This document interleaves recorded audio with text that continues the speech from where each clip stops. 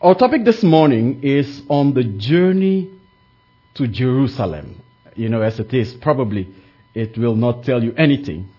I shared some of this with my students in one of my classes, and they said the topic should be stay focused.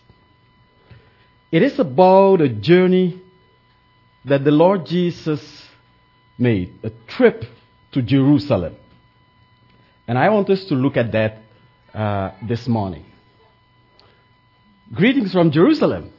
Just looking at the city of Jerusalem. My wife and I had the privilege to be there as well. And then the Lord Jesus, at the Mount of Transfiguration, Moses and Elijah came to him and speak with him. And there we see in verse 30 and 31, they appear in glorious splendor and spoke about his departure that he was about to carry out at Jerusalem. The conversation on the top of the mountain was on the glorious departure of the Lord Jesus Christ. What is that departure? What is it about? Something that he had to accomplish in Jerusalem. Actually, the departure would refer to his suffering, his death, his resurrection, and his ascension to glory. And when they spoke with him about that, he started the journey to Jerusalem. And that journey started in chapter 9 of the Gospel of Luke. And he only reached chapter 19, Jerusalem in chapter 19. What happened along the way? This morning we want to look at that journey and try to learn some things from it. In chapter 9 verse 51, we see that when the days draw near for him to be taken up, he set his face to do what? To go to Jerusalem. Verse 53. The people did not receive him because his face was set towards Jerusalem. Chapter 13 verse 22. And he went on his way through towns and villages, teaching and journeying toward Jerusalem. 33 of chapter 13 again. Nevertheless, I must go on my way today and tomorrow and the day following, for it cannot be that a prophet should perish away from Jerusalem. 34. O Jerusalem, Jerusalem, the city that kills prophets and stones those who are sent to it. Chapter 17. On the way to Jerusalem, he was passing along between Samaria and Galilee. Chapter 18, verse 31. And taking the 12, he said to them, See, we are going up to Jerusalem. 19, verse 11. As they heard these things, he proceeded to tell a parable because he was near to Jerusalem. Verse 28. And when he said these things, he went on ahead, going up to Jerusalem. Can you imagine that? A number of references telling us that the Lord Jesus Christ was on his way to Jerusalem. He did a few things on the way, but his focus was Jerusalem. He was on a mission. He had a vision. He was passionate about going to Jerusalem. Let's look at some of these references. What was the purpose of the journey? In chapter 9, verse 51, it says, As the time approached for him to be taken up to heaven, Jesus resolutely set out for Jerusalem. And that word actually is a Hebrew idiom. To set one's face to go somewhere indicates a determination to accomplish a task. Some translation translated that way. He set his face to go to Jerusalem.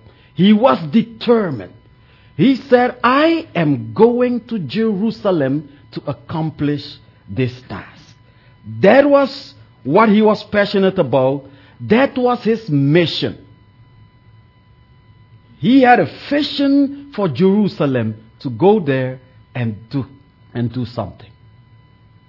Now, when we look at his life, we see on a number of occasions,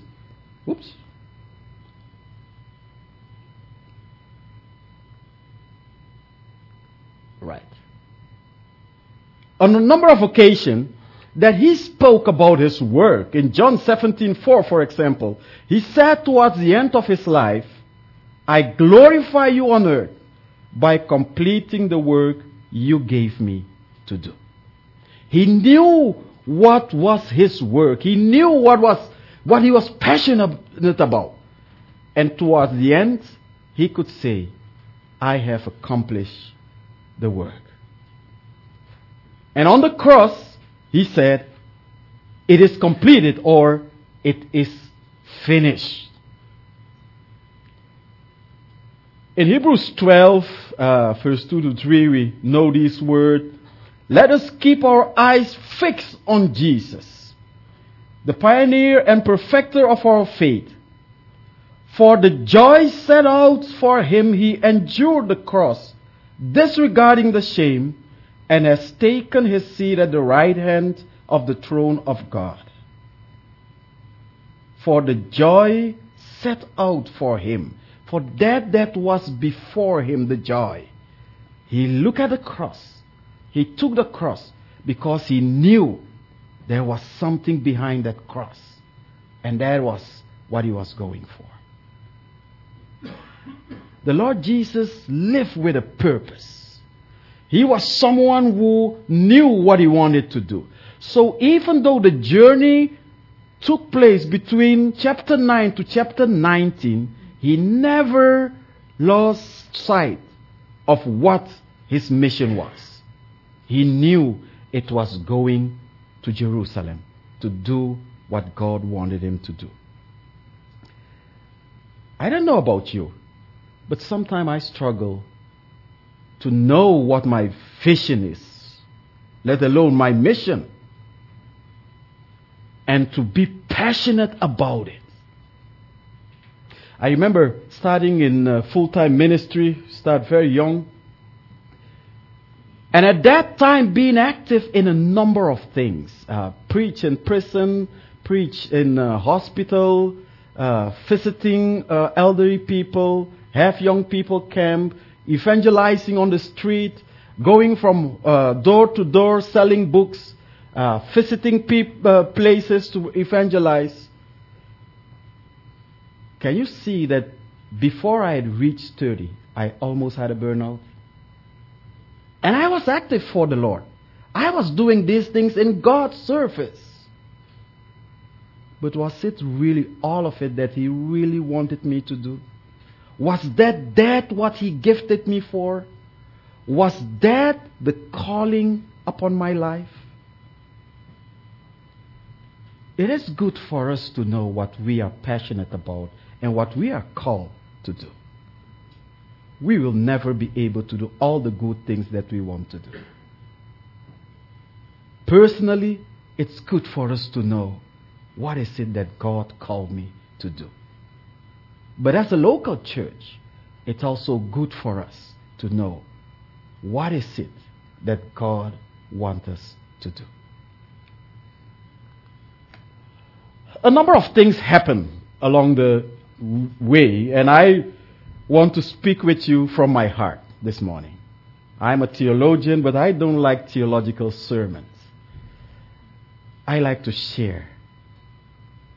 And that's what I want to do. The first thing that we see is that because the Lord Jesus was so passionate about what He was going to do, He faced rejection. When the Samaritans saw that He was going to Jerusalem, what do we see? The people there did not welcome Him. Why? Because He was heading for Jerusalem. They rejected Him. They did not agree with him. Why not with us? Why not stay with us? Why are you going to Jerusalem? You should be here with us. If you're passionate about what God called you to do, you may face rejection. Sometimes as young Christians, I don't know about here, but I know some Christians, when they come to the Lord, they face rejection within their own family because they are passionate about following the Lord Jesus Christ. And the family do not like that. Sometimes their friends will reject them. Another thing that we see is a lack of commitment. I have a few comments about it, not really reading the verses. But if you look at Luke chapter 9, verse 57 to 62, after the Lord Jesus announced that, some people said, Lord, we want to follow you. But they had all kind of excuses. Lord, I still have to do this. Lord, I have to do this.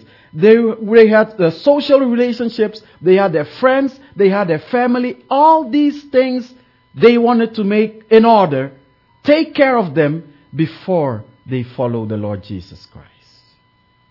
Following Him is something of being committed to following Him. Our Christian life is about Him. He is the person, the most important person in our Christian life, in our life as a Christian. We want to bring honor and glory to His name in our lives and in our relationships with others. You know, sometimes we focus so much on us and me and I, and not enough on Him and Him and Him alone. If all is well with Him, if all is well in my relationship with Him, and how things are with Him, if He is the center of my life, it will be well with those around me as well. I'll draw strength from the relationship with Him, and I'll be able to live with others.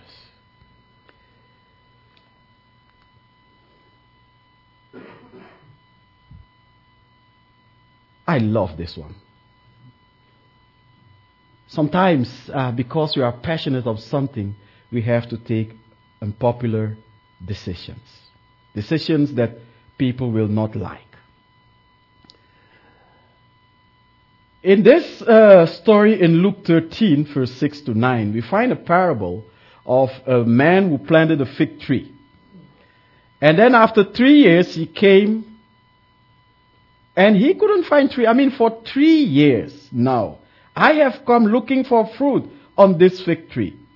And each time I inspect it, I find none. So what should I do? Cut it down. Cut it down. Of course, not everybody will be happy with that. The next person said, the worker said, Sir, leave it alone this year too, until I dig around it and put fertilizer on it. Then if it bear fruit next year, very well. But if not, you can cut it down. He has been doing this for 3 years already. Every year, same story, I would say. It is not there. You simply have to decide this is not working. And we have to cut it down. You know, sometimes as Christians or church people, I don't know which one you prefer, we are so active doing a lot of things for the Lord. But do we really ask ourselves whether these things are fruitful? Are they bearing fruit? Or should we cut them down? And that's not easy. Cut it down is not easy. But sometimes that's the best thing you can do for yourself. Personally, but also as a local church. Not all the things that we are trying to keep going on are worth keep going on. Some of them, we should just let them go graciously. You remember the story of Israel in the desert? They came out of Egypt, and their goal was to go to the promised land. And halfway through the journey, what happened? Some people said, oh, all the good things in Egypt, I want to go back to Egypt. And because of that, they discouraged the people. Actually, they wanted to put a leader to take them back to Egypt, instead of focusing on where they were going. At one time, they even built a calf, a golden calf, and worship it as God. And at that time, God was so angry. He said, I'm going to destroy all of them. Moses, let me destroy all of them, and I'll build a new nation. What did Moses do? Just like the man in this parable. He prayed. He said, Lord, you cannot do that. Lord, what will happen to the nation when they hear this? They will say you are not able to take care of your own people. So Lord, please, have mercy. And the Lord did. Do you know the rest of the story? What happened? How many of these people entered the promised land? None of them. But what did it do to Moses? Because of them, what happened to Moses? He sinned against God. He himself didn't enter the promised land anymore. Sometimes there are things that in our life, in our churches, that we simply have to take a decision about. It will not be popular, but we have to cut it down.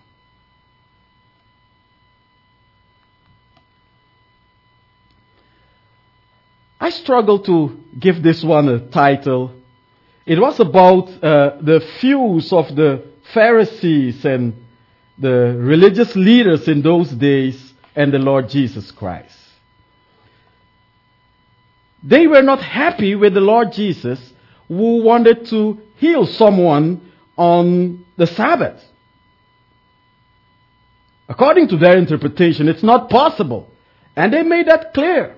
In verse 13, Luke 13:14, the ruler of the synagogue, he was angry because Jesus had healed on the Sabbath. That man was angry. Why Jesus healed on the Sabbath? What was the Lord's response? The Lord answered him, you hypocrites. Does not each of you on the Sabbath untie his ox or his donkey from its stall and lead it to water? And then when he do the same with a human being, they have a problem with that. It is on the journey where not all of us will agree. I say with our interpretation. It's not so much about the word, but it is about our interpretation, our understanding. The way they understood the Sabbath was not what God meant it to be. And sometimes on the journey, yes, it is possible that we can have differences in our views as far as interpreting things are concerned. And believe me, Christians, they are very good at that. I don't want to share all stories with you, but I grew up in the Brethren Church, and it's a church that I know quite a lot about. I have fellowship with others as well. But sometimes I know in our church we would argue about whether we should have an instrument in the church or not. But I mean, looking at your godly faces, you've never faced those things. Arguing about whether we should sing hymns or modern songs. We can argue about these things. But is it really the Word of God, or is it our interpretation of things? I come from a culture where we worship God with all that is within us, including our hands, our feet, our body, everything. When we rejoice in the Lord, we rejoice with everything. And you come to some culture where they say, be still and know that I am God. And we can debate about those things sometimes. The worst thing is when we make our interpretation to be equal with the Word of God. Then that's the problem. On this side of eternity, as Paul said, our knowledge is not perfect. Never perfect. We are learning, we are growing, and it's good to know we depend on the Lord and the guidance of His Holy Spirit every single day. A person with a vision should always do this. Is this the right word? Recast the vision. Tell the people again about the vision. What is it that we are doing? In Luke 13, verse 33 to 34, the Lord Jesus said to the people, after He was on His way for a while, He said, "Nevertheless, I must go on my way today and tomorrow, and the day following. It cannot be that the prophet should perish away from Jerusalem." He had to tell them, I'm going to Jerusalem. I'm going there because I must die there. We are not going to Jerusalem with another intention or another purpose. I'm going there to die. It's good to keep reminding us on our journey. What is it that we are here for? Personally, but also as a local church, it's good to know. One of the questions that I put for us as a kind of discussion question is, what is the vision of our church? Do we know? Sometimes we can, each and every one of us can have a different vision and see things from a different perspective. It's good to have a common vision going to the same direction. I mentioned a few things, just a list of things that happen along the way where the Lord Jesus' focus was on the outcast. After a while, He realized that those Jewish leaders, you can't talk to those men. You're wasting your time. Cut it down. And He focused on other people. In chapter 14, invite the poor, the crippled, the lame, the blind. In chapter 15, we have the story of the tax collector and sinners who came to the Lord Jesus Christ. But these were also the outcasts.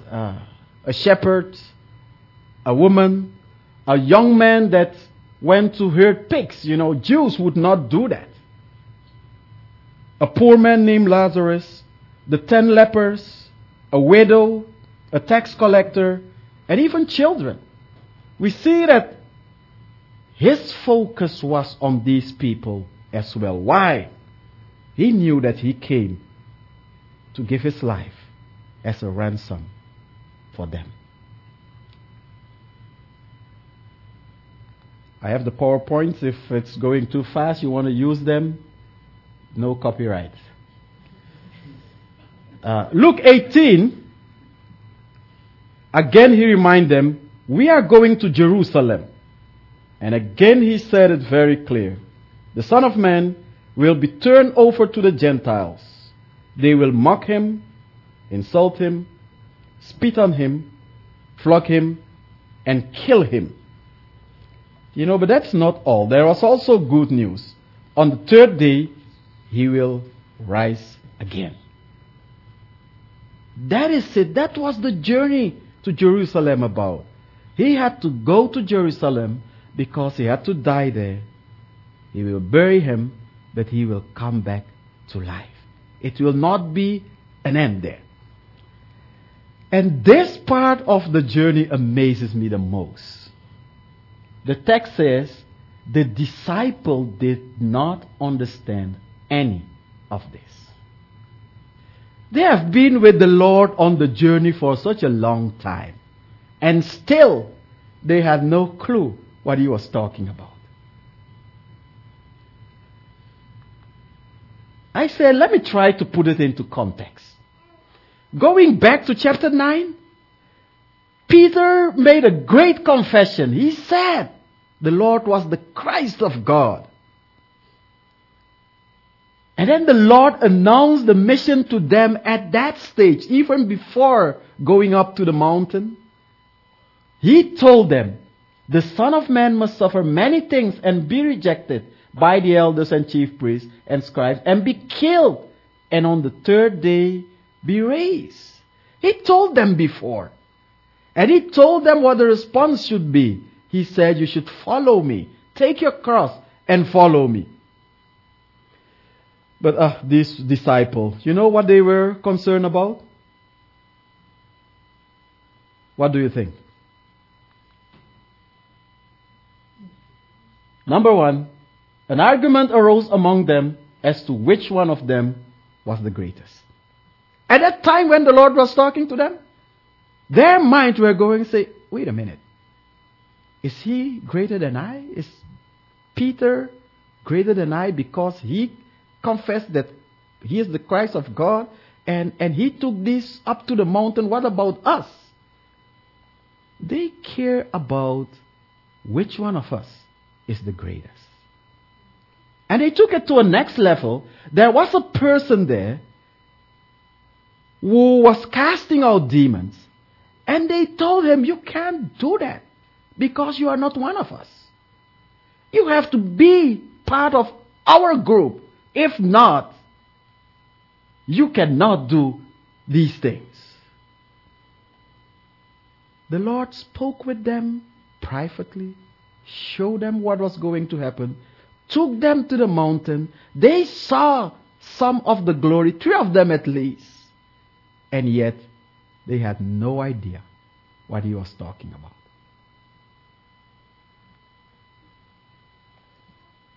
And we are like the disciples, isn't it? Sometimes someone will come to us and talk to us about something that God is doing in their lives, and we have no idea that that can happen or that God can do something like that, and we don't understand that. Or as a church, why is it like that? Probably just like the disciples. We are concerned too much with ourselves. We are focusing too much on ourselves. And our community, our society is not helping us in doing things differently. It's all about me. It's all about me. Of course, also I and me.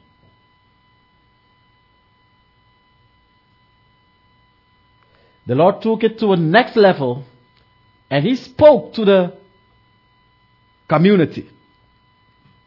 For the Son of Man came to seek and to save the lost. In Luke 19. As they heard these things, he proceeded to tell a parable because he was near to Jerusalem. And what happened? And because they supposed that the kingdom of God was to appear immediately. He told them this because they supposed that the kingdom of God was to appear immediately. For them it was not about a Savior who was going to die. They were expecting a king to become the king of the Jews. And guess what? What would happen? They would be with him and they will rule the nations, isn't it? They would be the center of everything. They did not focus on what he said, that he came to seek and to save that which was lost. As we read the final stage, we see the Lord looking towards the city of Jerusalem. Different than this, of course, in those days, but something similar. Seeing the city, and we see he went on ahead, going up to Jerusalem. And as he approached Jerusalem and saw the city, he wept over it. He realized that the message that he brought, what he was telling them, they didn't want to understand. But he knew that that was going to be the outcome. He knew beforehand. He was not going to Jerusalem to be welcomed as the great king. He knew he was going to Jerusalem to die, to become the Savior of the world. He entered the city and celebrated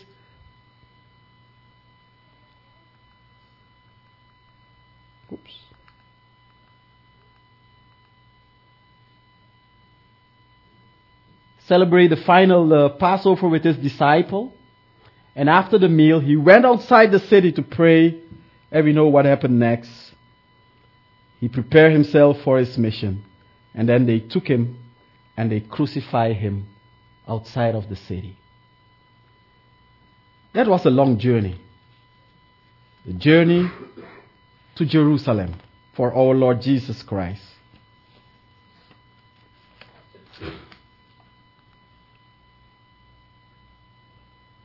But that was not the end when he died.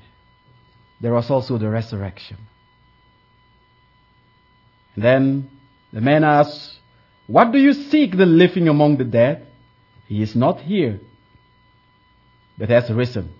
Remember how he told you while he was still in Galilee that the Son of Man must be delivered into the hands of sinful men and be crucified, and on the third day rise?"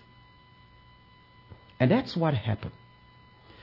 When we look back at this whole story, the journey to Jerusalem, the things that he faced, one thing was always clear before him. I'm going to Jerusalem.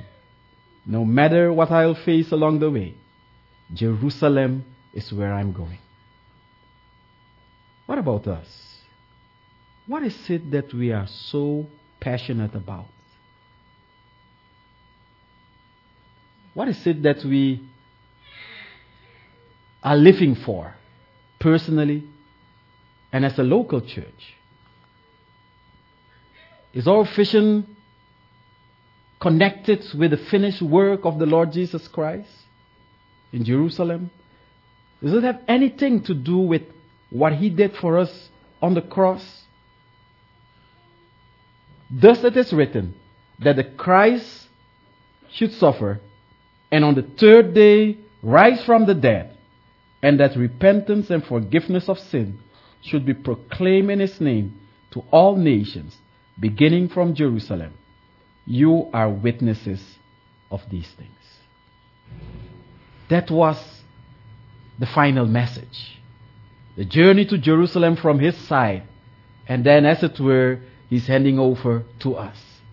Say, you are witnesses of these things. Share this good news. Forgiveness of sins should be proclaimed in my name to all the people. Let me close by making a few comments. First of all, the Lord called each and every one of us. And we are special, each and every one of us.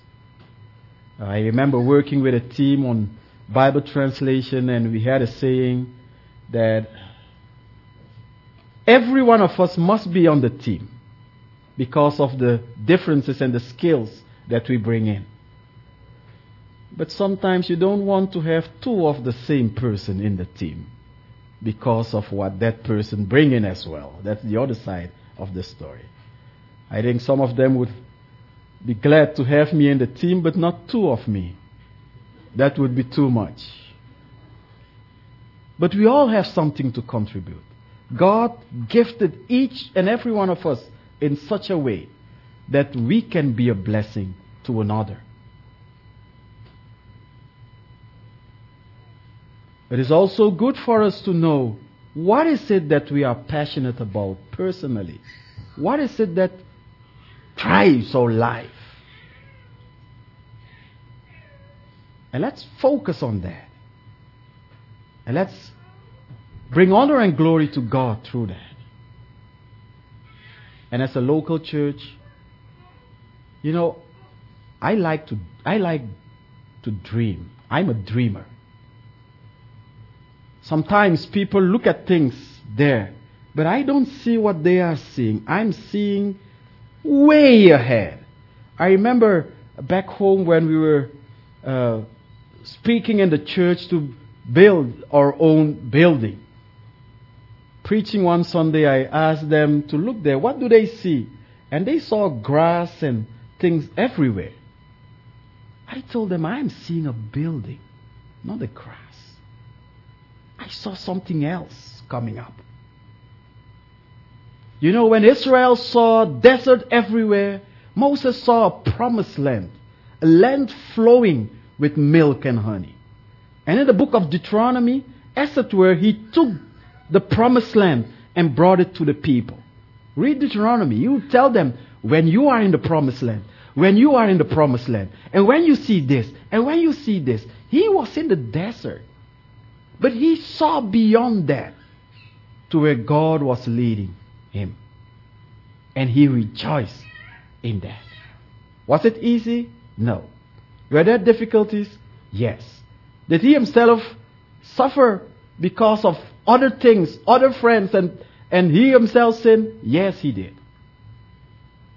But I'm sure if we ask him when we are there with the Lord, he will say, I have enjoyed every part of it. And he came to the Lord Jesus Christ to speak with him about, and actually the Greek text used the same word, his exodus in Jerusalem. Going out. Finishing something in Jerusalem. Moses did his.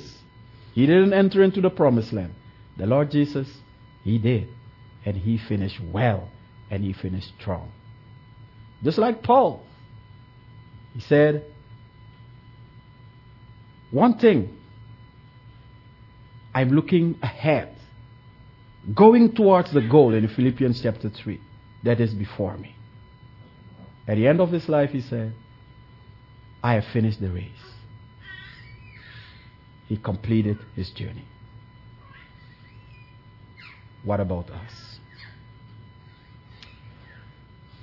Lord Jesus, we thank you that